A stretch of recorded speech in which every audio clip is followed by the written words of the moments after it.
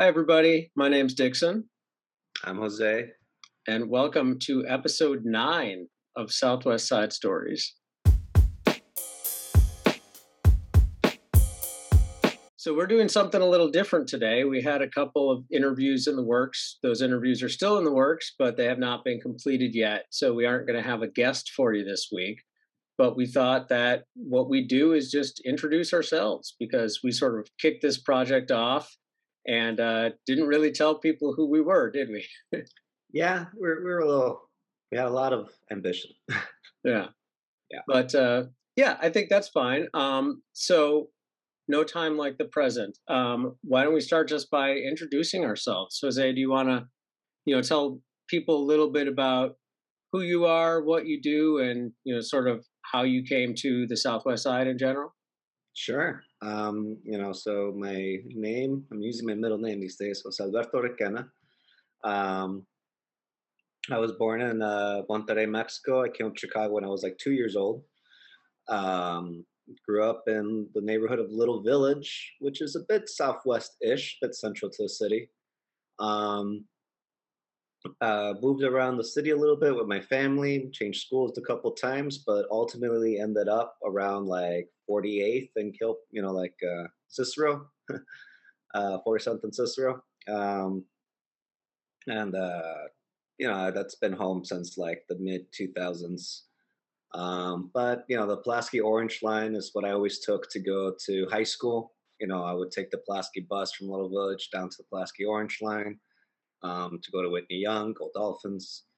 Um, I went to UIC for my undergrad and graduate studies, and I'm a special education classroom assistant in Chicago Public Schools. So, I think, well, we've already interviewed a coworker of mine at Richard Edwards Elementary. So Yeah. uh, that's me. All right. Well, so my name is Dixon. I grew up on the northwest side of the city, just a little bit north of Logan Square. Um, and yeah, I had sort of a very similar educational experience to you. I took the Blue Line to Whitney Young. So you took the train that goes to one airport, and I took the train that goes to the other airport, and we met in the middle. And then I went to UIC for a couple years before getting a film and video degree at Columbia. Um, and then when it was time to get an apartment, I moved to the Southwest Side, started living in McKinley Park for a few years. And then my wife Jamie and I lived there for a few years before we bought our house in Archer Heights in 2010. So we've been here almost 12 years now because we bought at the beginning of 2010.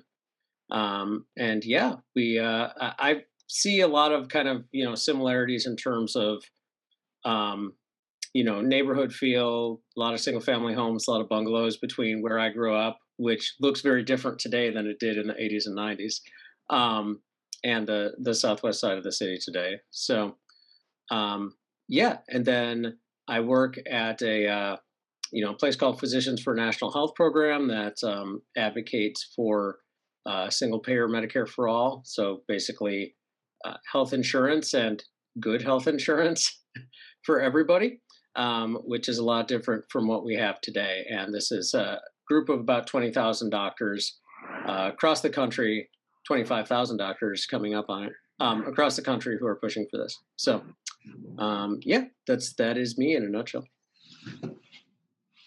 Speaking of airports, I live right by Midway Airport, and just don't want noise. We don't get to sue the city because we live in the city, unlike people around O'Hare. But Yeah, it's a whole nother story. yeah. I mean, that's funny because for like, I don't know, a couple of months when we moved in, I noticed the airplanes, and now I don't notice them at all. And people come to visit us and they say, "Oh, you can really hear the airplanes." And I say, "Well, you can? I can."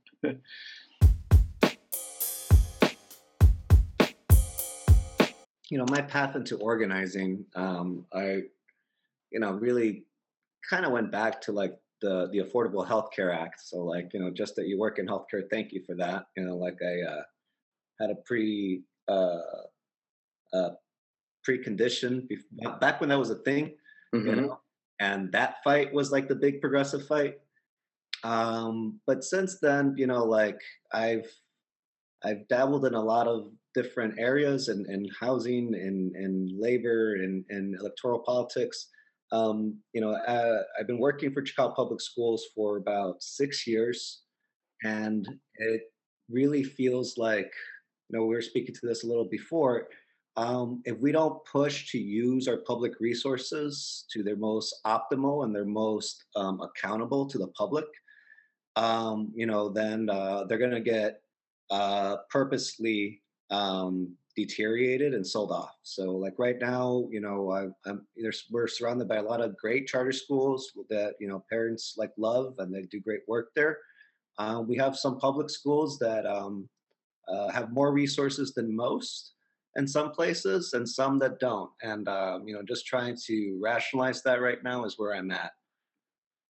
Yeah, I hear that. I think one of the things that really struck me when I moved to the neighborhood, because Jamie and I didn't have any children at that point. We have a daughter now, but we were kind of looking at schools. We were married at the time, thinking about kids. Um, and you know, we moved into Archer Heights, we saw that I think there were like 6 elementary schools in the neighborhood, 5 or 6. So there's Edwards, there's the Academy for Global Citizenship, which is a charter school a little bit closer to Cicero, that has 2 campuses. Um, there was at the time the Uno School, now the Acero School, on 47th Street, that I believe has 2 separate elementary schools within it, and there were 2 parochial schools in the neighborhood as well.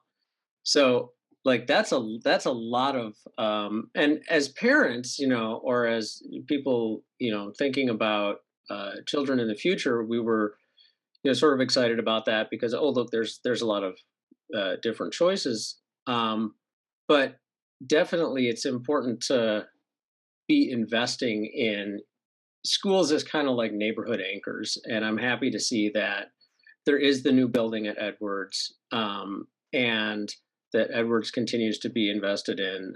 I was really taken by the interview that I did with your coworker, with Mr. Hack, a few episodes ago, where he was saying, yeah, Edwards is continually in the top 2 or 3, if not the top school in terms of enrollment, elementary schools in the city, and all the schools are in the Southwest Side. So obviously, there's a lot of young people, there's a lot of kids, and with that should rightfully come, the necessary investment to make sure that the schools are doing what they need to do. I come from a family of educators and CPS. To be honest, like my both my parents worked for CPS, and I had some aunts that worked for CPS. My eldest aunt, I never got to meet her. She passed away before I was born, but she was an activist and educator in CPS and in Chicago during the '70s. During the during there's a lot of movements going on. She unfortunately passed away in a fire. It was a little bit more common in the early '80s in Chicago at the time. But she was respected enough in the neighborhood that through movement work and through working with the local units of government, there's an elementary school named after her, Maria Salcedo Elementary, and that had kind of a weird impact on me growing up. So my undergrad degree was in English creative writing. I thought I was going to write a novel and make a living off of that. That was dumb. But You can I still write a novel. someday, Yeah, someday. Well, it's not what I'm going to make a living off of, but I'll right. I'll I'll, write, I'll turn one out, maybe, I'll, hopefully. I'll read it. Thanks. um, I no, I traveled in South Korea as an educator. They were I had my undergrad degree, and that's all that they were really requiring, to like fly you out there and give you a place to live. So it was a nice gig. I got to learn a lot more about the world and about education, about how education in Korea was done. And I just, it was, you're immersed in the world of education in South Korea. It's a national building effort. almost, it has its problems. There's the teen suicide rate there is extremely high, while they don't have the same problems that we have here in Chicago with guns and drugs and a lot of other issues. Though they're not, totally absent in Korea, it's just not, the same issues that we're fighting. But that kind of had me more thinking about like municipal policy. So when I came back from teaching in Korea, I got into urban planning and policy for my graduate degree. And I was really focused on like environmental planning. I was going to join the Peace Corps and go to Peru. Unfortunately, because of my health, I was not cleared to go to Peru. So I took up a job in CPS. It seemed like a thing to do at the time, but that was back in 2016, and like a lot of plans changed, and I was really concerned about where, um, you know, uh, Chicago and then the world could head. So I got more involved in electoral and local organizing while Yeah. working at CPS. So it's been a great place to grow and work at. I feel like it's a job that services the public, and I might stick it out with education for the long term. I'm not sure. Yeah. Yeah. I think it's funny. It's interesting because there have obviously been a lot of social and political developments on the national stage and on the worldwide stage. Um, we don't necessarily need to name names since 2016. Um, that have a lot of people concerned, and I think paradoxically, it's like I know a lot of people, Jamie included, myself included, a lot of people in the neighborhood who they see things sort of on the national or global scale that seem troubling but also out of reach, and then a reaction to that is to kind of like dig in and do a lot of local organizing, to do as much as you can in your corner of the world, to try to improve things, to try to make sure that people aren't falling through the cracks, to try to make sure that the big things that are happening outside of you know your purview, aren't hurting people too much, at least to the extent that you can. So, and I know people are doing that all over the country and all over the world, but I think that's a big sort of inspiration for a lot of people that I see getting involved with the collective, and it's an inspiration for me too, as far as like, okay, well, here's something tangible that you can do, so work on that.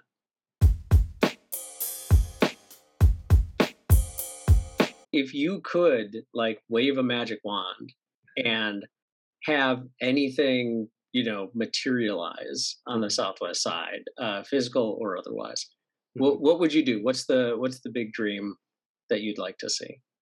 I'm currently taking CBD and medical cannabis classes at Olive Harvey, and it's an industry that's kind of far along, but not far along enough. One of the things I really would like to do is bring back manufacturing jobs to Chicago, but in a environmentally sustainable way. We could have urban gardening with hemp and bring that manufacturing into all kinds of things into like a center, like right behind like the world's famous chocolate. There's a lot of abandoned factory space, because I see that right now what we're doing is we're turning out a jobs program for socially conservatively but law-abiding like truck drivers and police drivers, military-minded civic workers. That's kind of like nursing is Southwest Side vibe. And to this point, like we've had a few episodes about the trucking logistics hub. A lot of people see the environmental damage that it would do, but they also see and envision, the longevity of well secured jobs for kids that just get by and I just want to have a decent life. And if you can transfer that to an environmentally sustainable job where you can just walk to your job and not be polluting the air, you don't have to change a whole lot more. You can bring another community college here to train these kids, and if they want to jump to university and go out of state, more power to them. But that vibe that I see is really treasured here in the Southwest side of everything you need is right here. You don't have to go too far. Could be revamped with an environmental sustainable way. We were able to figure out this hemp manufacturing business.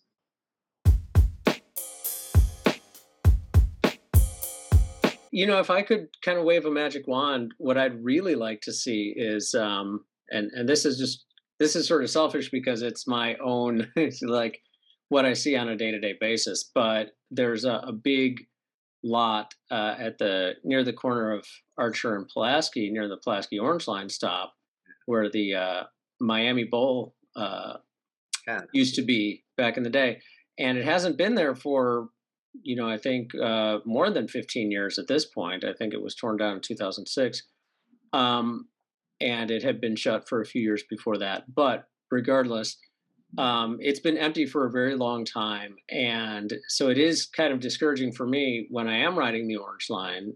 Going into work, I see like, okay, so there's a big facility being built, um, right next to the Kedzie Orange Line stop. I believe that I'm not totally sure. I believe that is an Amazon facility. So, that's not, there's, that's a mixed blessing to say the least. But you see the investment, you see something being built on what was, vacant property before. And then you go to the Western Orange Line stop immediately next to it, and you see the new Park District headquarters being built on what was a very large vacant lot. And that seems, like a really positive development. So there are like these big, acreages of vacant land near the two Orange Line stops immediately next to Pulaski, that are being developed. And then there's this, just big kind of blank canvas. And obviously, I think, I'd want to be careful about what was built there. I wouldn't want something detrimental to be built there, obviously. But this is a huge intersection of two major streets, Pulaski and Archer. There's a high school, Curie High School is right across the street. There's a train station right next door. That's one of the busier stations on the Orange Line. I think it's second only to Midway in terms of daily riders. And if you see the line of people, who are lining up to take the bus at rush hour, you can believe that. But building something there and having it really be a positive anchor for the community, something like a community center, for example, I think would be great, something publicly minded. I've always had in the back of my mind that I don't know why, even just on a commercial level, someone wouldn't build a movie theater there. It's like, Yeah. you have a high school right across the street, and you're telling me that kids from Curie aren't gonna just go see movies after school, and Mm. you have a train station right there, and you know, um, there's not really a movie theater in anywhere in the vicinity. There's one at Fort City, and that's the closest one. Um, and then you kind of, I think, have to go to the South Loop in Yeah. order to have a This is movie theater. but then you go into the suburbs there. Right. So yeah, so there's a few options if you're driving, but for people Right. who live in the neighborhood. And again, that's not like I'm saying we should build a movie theater, but there's so many options that of things that could go there that could be positive for the community. But right now, it's just empty. And you know, our friend who owns Pete's Fresh Market has the land. It's been holding on to that for a while, Yeah. and so hopefully, something can get built on there. Anything else in terms of, you know, things you'd like to see on the Southwest side, um, hopes for our city, our neighborhood, our You world? know, uh, so many, but one that I'll sign off with is just I'm really hoping more. Right now, there's four public schools. They're going to be vaccination sites for the students of Chicago. That's like 330K public school students. We're not talking about charter school students and like religious school students, which I went to Catholic school between second and sixth grade. Like it's there's a lot. Like just CPS. There's 330K students. They're going to have Mhm. one day next week, and there's 4 schools. So I would like to see way more schools. All of them would be good. At least mine would be a start to be vaccination sites for anyone that is ready to be vaccinated right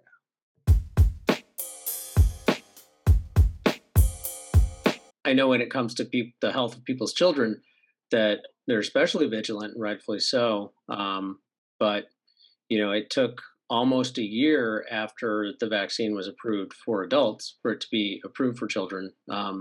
So it seems to me as a parent that they've taken uh, the time and precaution necessary, and the trials have been rigorous enough to you know ensure that it's safe and that it's going to be effective for kids. And I'm eager to have my daughter vaccinated. She'll be 5 in a couple of weeks, so she'll be eligible in a couple of weeks. And I'm I'm excited for that day because I feel like it's an additional level of protection for her classmates at school, and for everyone in the community. So uh, if we all do this together, we can put COVID a little bit more meaningfully behind us, and you know, and save some lives, and help people be healthier in the process. So now. Yeah, word to that. yeah, You know, and if people were getting it at their local schools, surrounded by their community members, they'd have a lot less apprehensions, I think, over time if you work with them.